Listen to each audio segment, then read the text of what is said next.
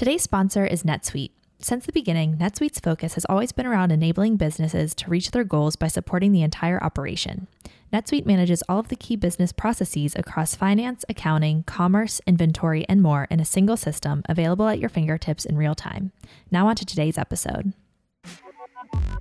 Barney's doesn't guarantee success. Vogue doesn't guarantee success. What guarantees success is if you actually find an audience that actually loves your product. We've been very slow to change in terms of how technology has impacted our lives. A new social network can pop up overnight and completely change our business model. Hello and welcome to the Glossy Podcast, our weekly show where we discuss fashion, luxury, and technology with the people making change happen. I'm your host and Glossy managing editor, Hilary Milnes. Today's guest is Katie Sturino, a fashion blogger, Instagram influencer, and founder of her personal care brand, Megababe.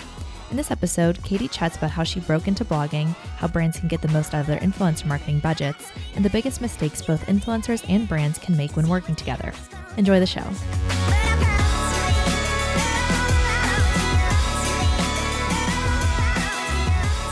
Thanks for coming in, Katie. Oh, thank you for having me. Of course. So tell us about 12ish Style before we get into Megababe, which is pretty new. That's your brand that launched relatively recently. Before that, you are a blogger and influencer. Yes. So when did you start the blog? How early into the game were you? What's it been like? So I was not that early into the blogging game. I would say I was pretty late. But what I was early to was being a plus size blogger. I remember it was 2015 and the Man Repeller did an article about me about like how to dress curvy bodies. And then I remember reading all the comments of women being like, oh my God, I've never seen my body on a blog before.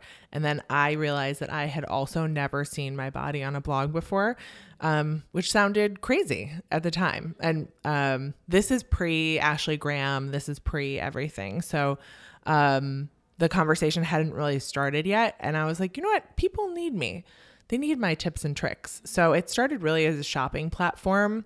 And then really quickly it evolved into a place where women of all sizes could come and find confidence and a bit of body positivity and kind of self-acceptance. That's really the name of my game. Right. So you started speaking to this audience that just needed representation in the blogging world. But how did you build that audience? Like, was it Instagram? It's really hard. Yeah. Like right? Right now you have what? 205 now that I'm counting. Yeah, 205,000 followers. Yeah. But that's obviously been over a few years. What was it like at the very beginning? What did you find most useful for building an audience? Building an audience, I will just say again, is extremely hard. And I found that through my dog's Instagram, which is what really started me into the world of the internet. My dog Toast from Toast Meets World, and then Muppet's Revenge, and Pants from Underpants the dog. I started that platform like to post cute pictures of my dog because she was so cute. And then I am an aggressive stage mom. So I got very competitive and I was like, she's going to be famous. And then my friends and family were like, you've lost it. But I really believed that I had something special with Toast. And so we ended up becoming this amazing platform for rescue advocacy and adoption awareness, and basically teaching people why you shouldn't buy a dog from a pet store or online. So that was awesome. But back to growing a following, it's really hard. And I think the way that you used to be able to do it was having someone with a bigger following repost you. But there's no guarantee of followers from anything anymore. There's no formula. There's no formula. There's really, truly no formula. Well, what's changed, do you think? I'll say the algorithm because that's the only thing that everyone likes to blame. But I have no idea. I think people are just a little bit less curious and more immune to seeing things pop up on their feed, and they're like, ugh, who cares? Like, it really takes a lot for someone to go to someone else's, to a page and be like, who's this? What's this about? It takes a lot for that to happen now. And so as it's been evolving over the years, when did you realize it was, okay, like this is like a business. You make money as this blogger and someone with a following, and I should focus my energy into that and then see where that can take me. Yeah, I think this is one of my favorite stories to tell, friends at least, that when I was like, I'm going to start a blog. But again, I started late in the game. So I was like, is the market too saturated? Does anyone need a blogger? Even though there was really only a handful in the space. I asked someone in the influencer arena who a big manager in the influencer space. And I said, should I do this? And she was like, you can do it for fun, but don't expect to get a paycheck for a year. And I was like, oh, okay, I'll do it. Okay, fine. And I did it. And my first paycheck came from her company. Wow. Which I'm sure she never knew about. It was through another side and everything. But I thought that was ironic and funny and just a great reason not to listen to someone who's saying no for no reason. Right. And it wasn't a year later. No, it was like 2 months later. Yeah. Well, when did you start making money from it then? How? Yeah. So how I did it? Well, you have to post every day and you have to have content that people are drawn to, and you really have to let people know what you're doing. And so you have to promote yourself, and you can't just post things into the internet space with no one watching them, because you're going to get really burned out really fast. You need to see a little bit of traction. So contacting people, asking for help, saying like, I know you through this person, I'm starting this, love to feature you, or love to feature your clothes, or even brands that you shop and spend money on, because in the beginning you are responsible for all clothing, all makeup. Like, it's just your regular life. You're just putting it out there. You tell those brands, like, I'm a big fan and I've been shopping you for years, and this is like, I love you, and this is my new blog. Just let them know. Yeah. Right. And then you'll be on the radar. You're on their radar. So you might have 2,000 followers today, but then when you have 10,000 followers, they know you already, and you can say, hey, I'm back and I want to shoot this. Would you send it to me? Could I borrow it? Right. And it's a process, and brands love starting relationships with people that are organic like that. And rather than someone just coming for a paycheck, they want to know that you've actually shopped with them before. So brands want that as well. I feel like we usually hear from the influencer side, like, oh, I have to make sure that I'm fielding the brands that I actually use. And that's important. I mean, if you're not doing that, you should be, because it's really weird when someone just shows up suddenly talking about a product every day and being like, I just got introduced to it and I love it. It's so much more, it resonates so much more. Also, the influencer is more likely to post about it over and over again if they do use it and they're getting paid for it, and they're just like, they're not just counting the requirements for that partnership. They're like, guess what? Still using my face cream, still love it. Right. Like, yeah, it's just gonna appear.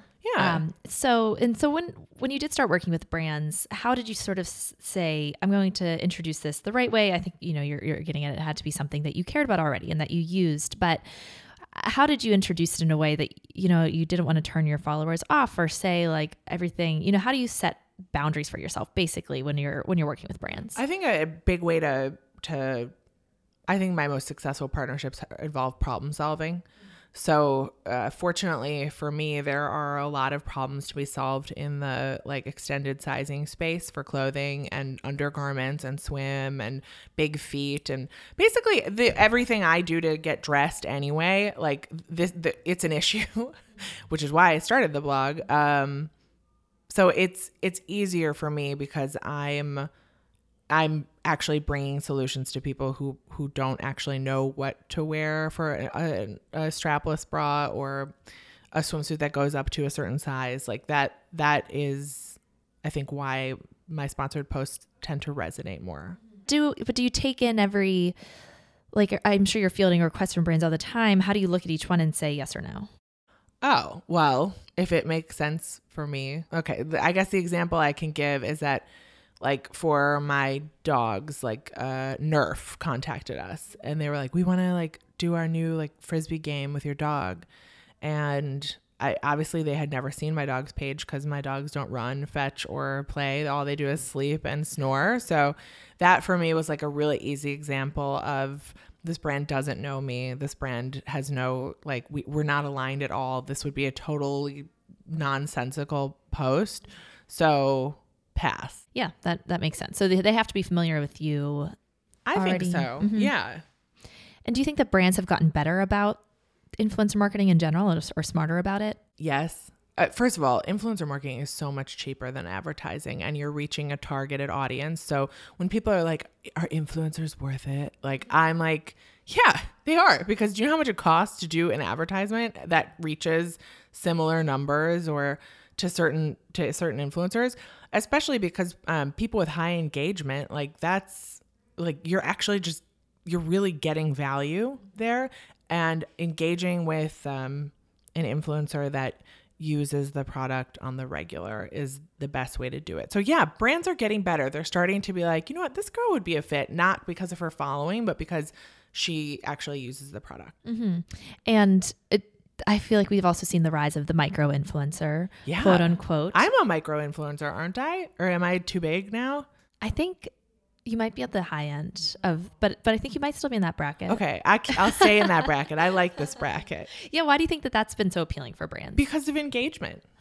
It's just better. Yeah, it's if you're talking about the OG bloggers that have been around and have like 5 million, 2 million followers, they're businesses beyond businesses, and some of them are still pretty authentic, but at that point, like, most of your content is sponsored out because you're making a living, and I respect that. I'm not saying no to that. But for example, like this morning I went through and I was like, oh, you know what? I have not talked about what I'm using in my hair for a while. And I just did like a start to finish from like shampoo to like blow dry, like what I'm doing with my hair. And none of it is sponsored. Not a single person is paying me for it. And I don't know that bloggers at that level are able to do that as flexibly. Because like you said, it's basically just your life, but you're showing it. And so when you get to that level, your life is so intertwined with all these partnerships. Yeah. Yeah, it's kind of crazy. Which is awesome for them. Yeah. I'm not like, that's great. Right. You know? Right. But do you think that there's going to be almost like a return to like unpaid, basically? Because there's always going to be people who as soon as they see that sponsor, that disclosure, their eyes like fog over because it just sort of takes away that magic of why they followed someone in the first place. Yeah. I mean, I do that sometimes where I'm like, ugh, or I'm like, oh, that person's working with this, weird.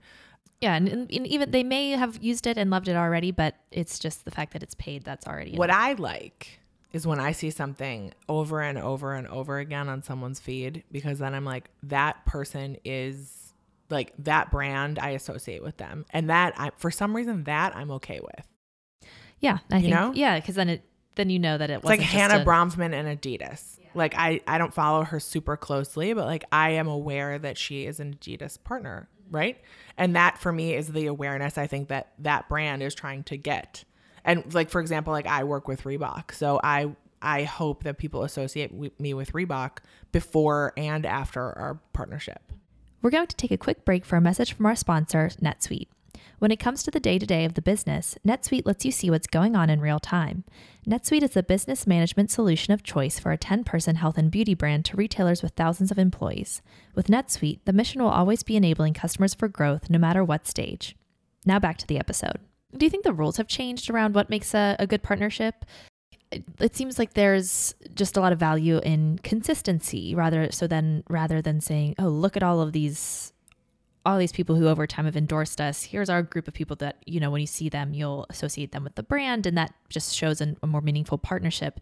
Things like that have seemed to just changed as the space has evolved over time, because it's been so new for so long, like brands with no rules. And so brands have sort of been figuring it out. Influencers have been figuring it out along the way. And it seems like there has to be some learnings that have emerged. Well, what I think a learning that should emerge for brands would be that when a quote unquote influencer, which is the worst word, I'll just say it out loud. Yeah, it's such a terrible. No one likes it. We're stuck with it though. Oh, we are. It's horrible. I don't think content creator or anything like that is any. No, it's all the whole thing is so. Ugh. But it also doesn't line up with what actually happens in my day to day, which is like I connect with women who tell me that they've changed their idea about their body because of my platform. And that is so empowering. And the word influencer and the word blogger are so associated with like this emptiness. There needs to be a different thing for people who are out there like doing good. I don't know what it is, but maybe a call out to your listeners who can create a new label. But one thing I think brands should really consider is listening to someone with a following when they approach you with an idea. It may not be on your marketing agenda, but if you have someone who's passionate, I guess I'm actually speaking from experience. I approached a vacuum company that I had worked with in the past. They have a great wet vac for cleaning up all my, I have a few rescue dogs at home, and I foster dogs, and we are always cleaning up pee. And I was like, this is such an awesome machine. I use it every day. I'd love to do something with you guys. And they were like, we're not doing anything at the moment, but that's the kind of stuff that you should embrace are people who are organically having experiences in their day-to-day life and not having to invent content around it. Right? Yeah, but they weren't open to it. No, they were like, go fuck yourself. Sorry. They were like, no, we're not working with you right now. But but they should. Do you think it's because that they don't have the resources to say that? Yeah. But it's not that. It's because that's not on their marketing calendar at the moment. They're still in this rigid marketing calendar in a non-rigid, they're trying to operate on a schedule in this platform that changes second to second, which I understand, but I think there needs to be some flexibility there. Right. It's just the new way. Yeah. And so I'm sure you've worked with brands on the other end who do get it and good partnerships come out of it.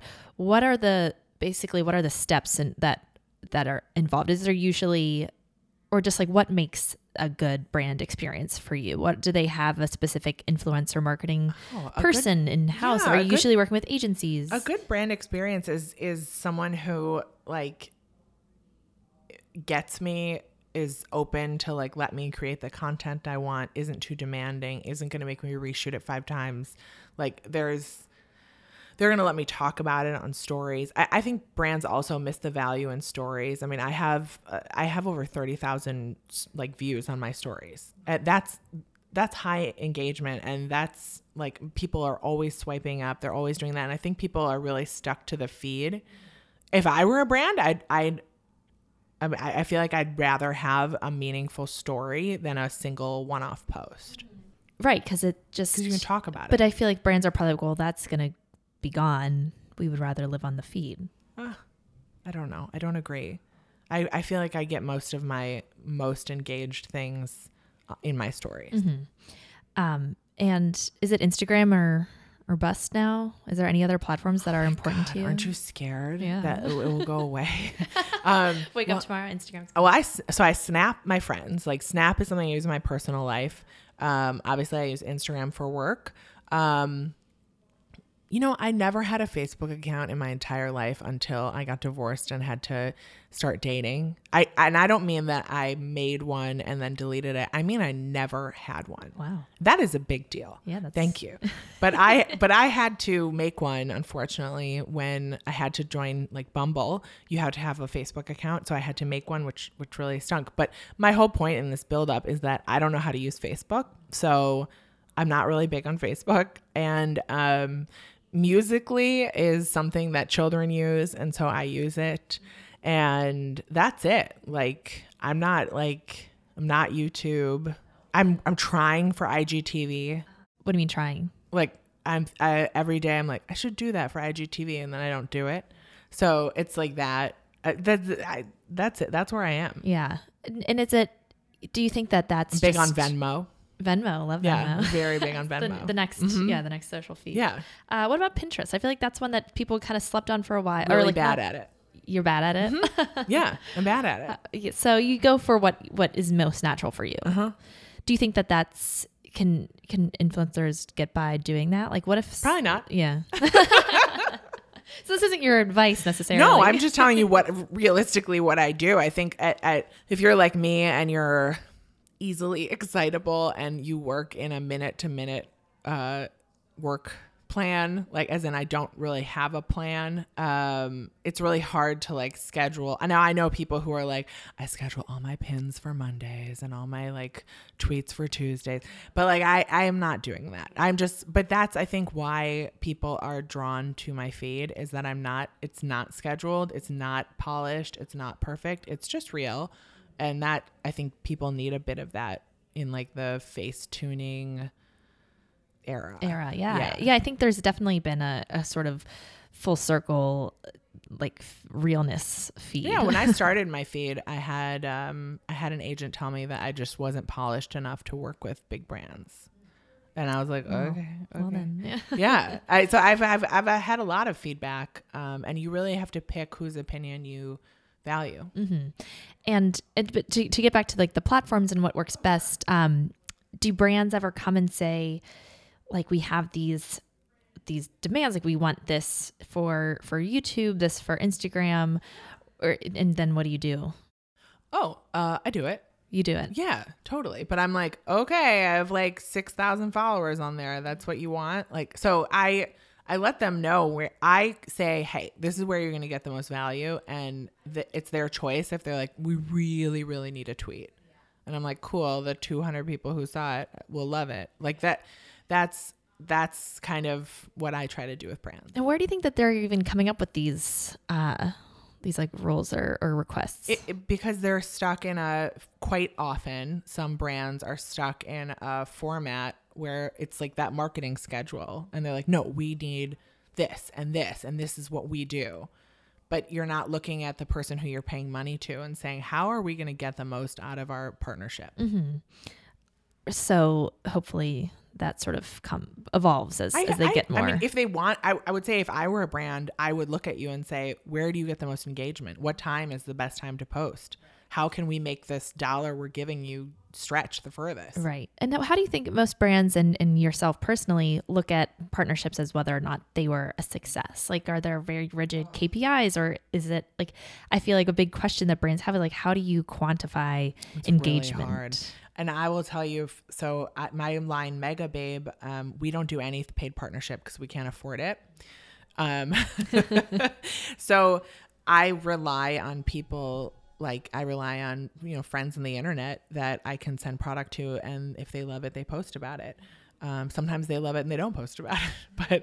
But if there's a direct, it's really hard.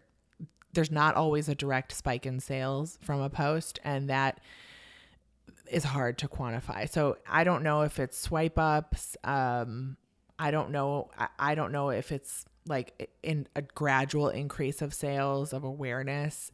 I don't have a good answer for you, which is not what anyone wants to hear, mm-hmm. right? Yeah. And do brands then have their own different set of measurements that they go by, or? Yeah, they try to, but I don't think you can measure. Like, for example, my deodorant, Rosy Pits, like you may see it on my feed and you might be like, you made it, I'm not buying it.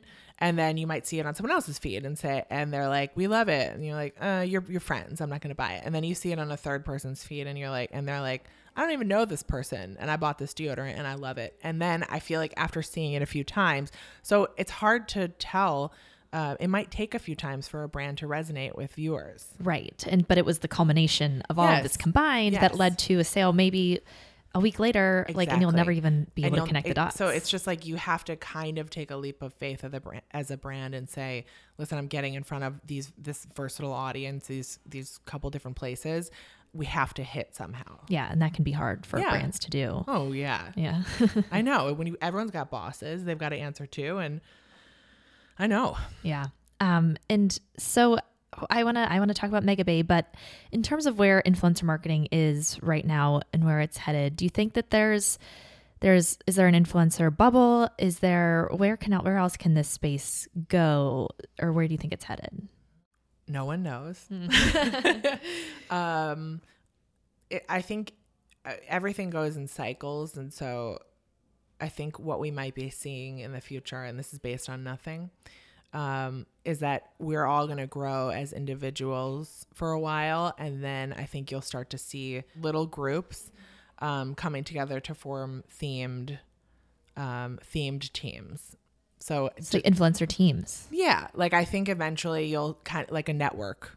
Like I think that you'll, instead of being just like 5 medium-sized influencers or 10 medium-sized influencers, you might just see everyone jumping into one network that you can sell as a unit, and then everyone knows that they can go to that for that specific content. So you're not going to, I think eventually you won't have to follow 50 different people to get kind of similar content. You'll want to follow one channel to see them in little increments. Interesting. So a group of influencers. I think I just solved the internet. Yeah. Let's let a business plan right now. Yeah. For this. Well, what about influencer agencies? They kind of have networks of influencers. Man, they do. But the influencer agency world is very, I'm so controversial today. You got like the pro group that's been there, and they kind of have like the first to market, only to market benefit, and they know that, and so they don't necessarily have to really be that innovative. And then you've got the agencies that just try to sign up as many influencers as possible, and like McDonald's comes to them and they're like, we need this many views, and they can offer you $200, and so there's that. So there's like this factory setting, and then there's also this this big group that is not really innovating, and someone will rise. I don't know who it is, but someone will come up that is going to be clever and think of a new way to do this. Yeah. To do influencer agencies. Because right now it seems like they say that they can match your brand to the best person. Is that what they're doing? I don't think so. Yeah. I mean, to be really transparent, I don't think so. I think that it's a financial transaction, and at the end of the day, it is a financial transaction, but I would prefer someone like my manager who is, and I'm speaking specifically for like Instagram deals. I'm not talking about like other things like TV. It's a whole different world. But for Instagram deals, I like that my manager is thoughtful and is like, this doesn't seem on brand for you, and this could be a really good thing, and your readers really love this. And I feel like they are always coming up with new, by the way, her name is Danielle from Community. I should probably say it, so I'm not like this person. But just thoughtful, and not like being so harsh with brands too. What do you mean harsh? I mean, there's also like a coldness to the interactions with like a big agency and a brand. Like they're the gatekeeper. Like, yeah, like they're like, it's $100,000 or no, okay, bye. Yeah, like it's like that. It's not like, hey, she really likes you, like let's make this work. Like something out. I don't know. There has to be a little bit of human interaction that is lacking in that kind of environment, which seems extra dangerous because this entire industry is based on the humanity of where advertising is going, and also what you said about how it's cheaper than traditional advertising. But I feel like we've also seen this, like we kind of hit the ceiling of, you know, the numbers we're getting out there of these like mega influencers and how much they were charging crazy amounts. Do you think it's kind of righted itself since then, like in terms of what an Instagram post should cost a brand? I think to that point that this is the new way to advertise in a way. Like you should have money in your budget to do this, and you should have money in your budget to do it in a real way. Mm-hmm. So it's worth there, but it seems like there has to be like sort of like a, I don't know, where are the rules going to come from? Yeah, I don't know. There's no rules. There's no rules. There's no rules. But what I like is that you work with an influencer who is going to rep your brand for like I think where we're seeing more is long-term contracts. That's what I'm trying to say. Yeah. No, which seems better for your dollar than just paying a ton of money for one post. Yeah. Like Lifesavers promoting a new flavor. I don't even know this. Also, I would work with Lifesavers. I'm just saying they're coming in doing like a one-off post on someone's thing. No one is paying attention to that. It makes no sense. Right. So I think brands are getting a little smarter about it, but I hope so. It's slow moving. Yeah, it seems. I know. And I'm not trying to be negative about the way that the business is done. It's just like between myself and between the dogs, like I've seen it from so many angles. And now with my brand, like I've seen all the angles, and I can kind of poke holes in what's happening. Right. Yeah. Which is why you're here. Yeah. So then that leads us to the idea of now influencers are becoming their own brands. You have Megababe. And so that was your line. Where did that start from? Started from where I think a lot of brands start from, which is filling a need that is not in the market. It started with my thigh chafe stick last summer because I was tired of using a men's solution in a really uncute bottle that made me feel really ashamed. With Gold Bond, we'll say the name. Yeah. And I was just like, why am I using this men's stick? And then I went to the internet and I was like, what else is out there? And it was just like athlete, like, are you running a marathon? Or it was like, do you have a monkey butt? What?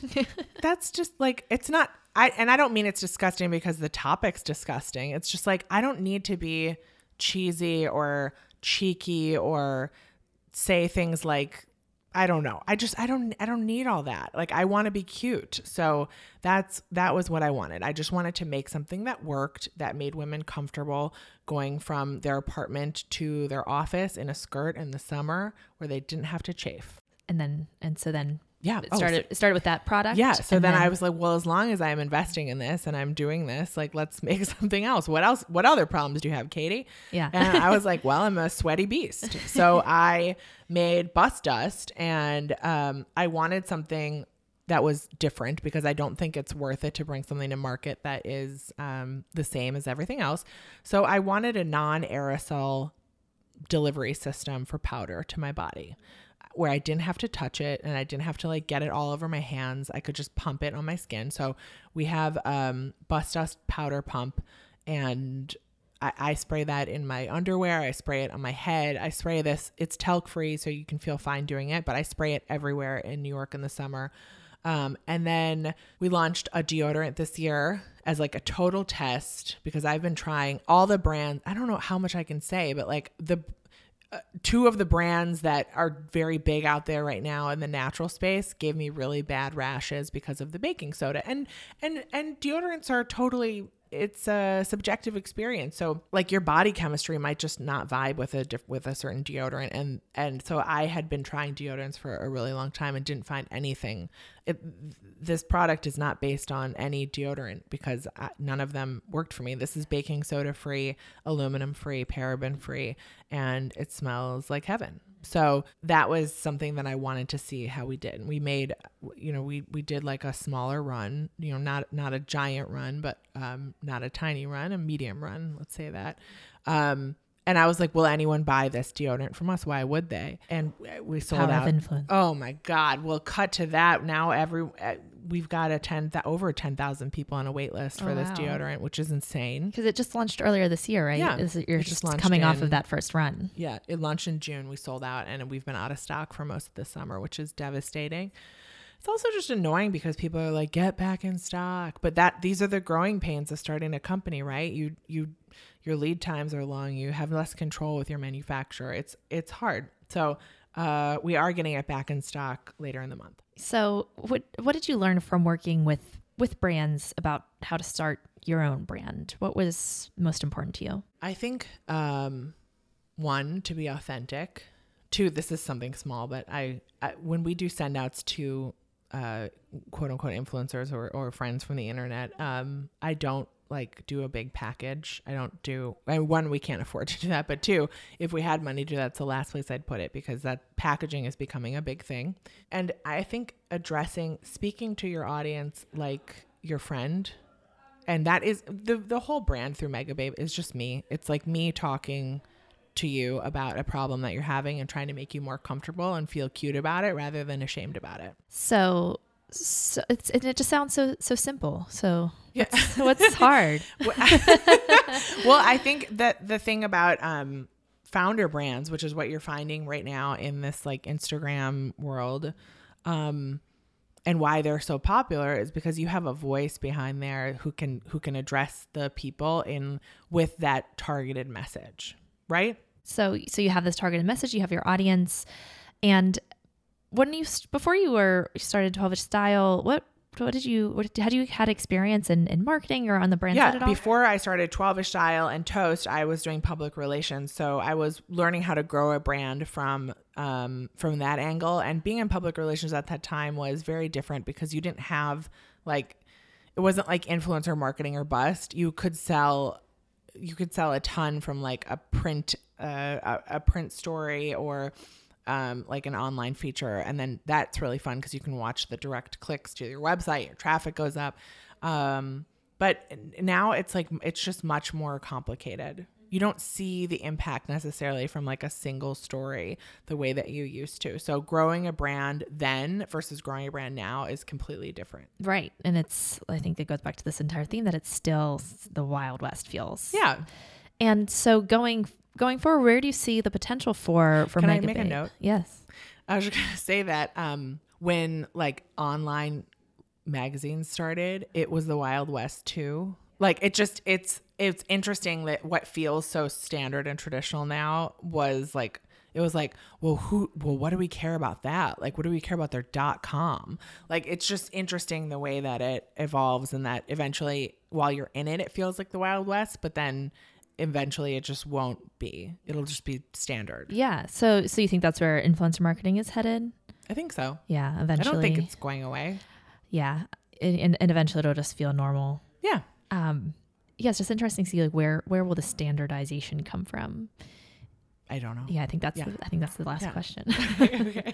Yeah. But as you're with Megababe, as you're heading toward this like next phase of getting back in stock and growing the brand, do you see like potential to is your goal? What are your goals for the brand? Where do you want to build it to alongside everything else that you've built? Well, what's interesting about Megababe is that we're actually in kind of a white space, which means that we don't have that much competition in the space, which is also interesting because the beauty industry makes 10 billion solutions for under eye circles and so many problems that are perceived by women, but nothing out there to just make you comfortable during your day-to-day life. And I think that's what Megababe will continue to address.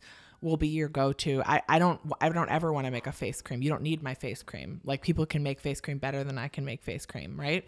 So I want to solve problems for women, and I don't want you to be chafing. I don't want you to have boob sweat. I don't want you to have BO.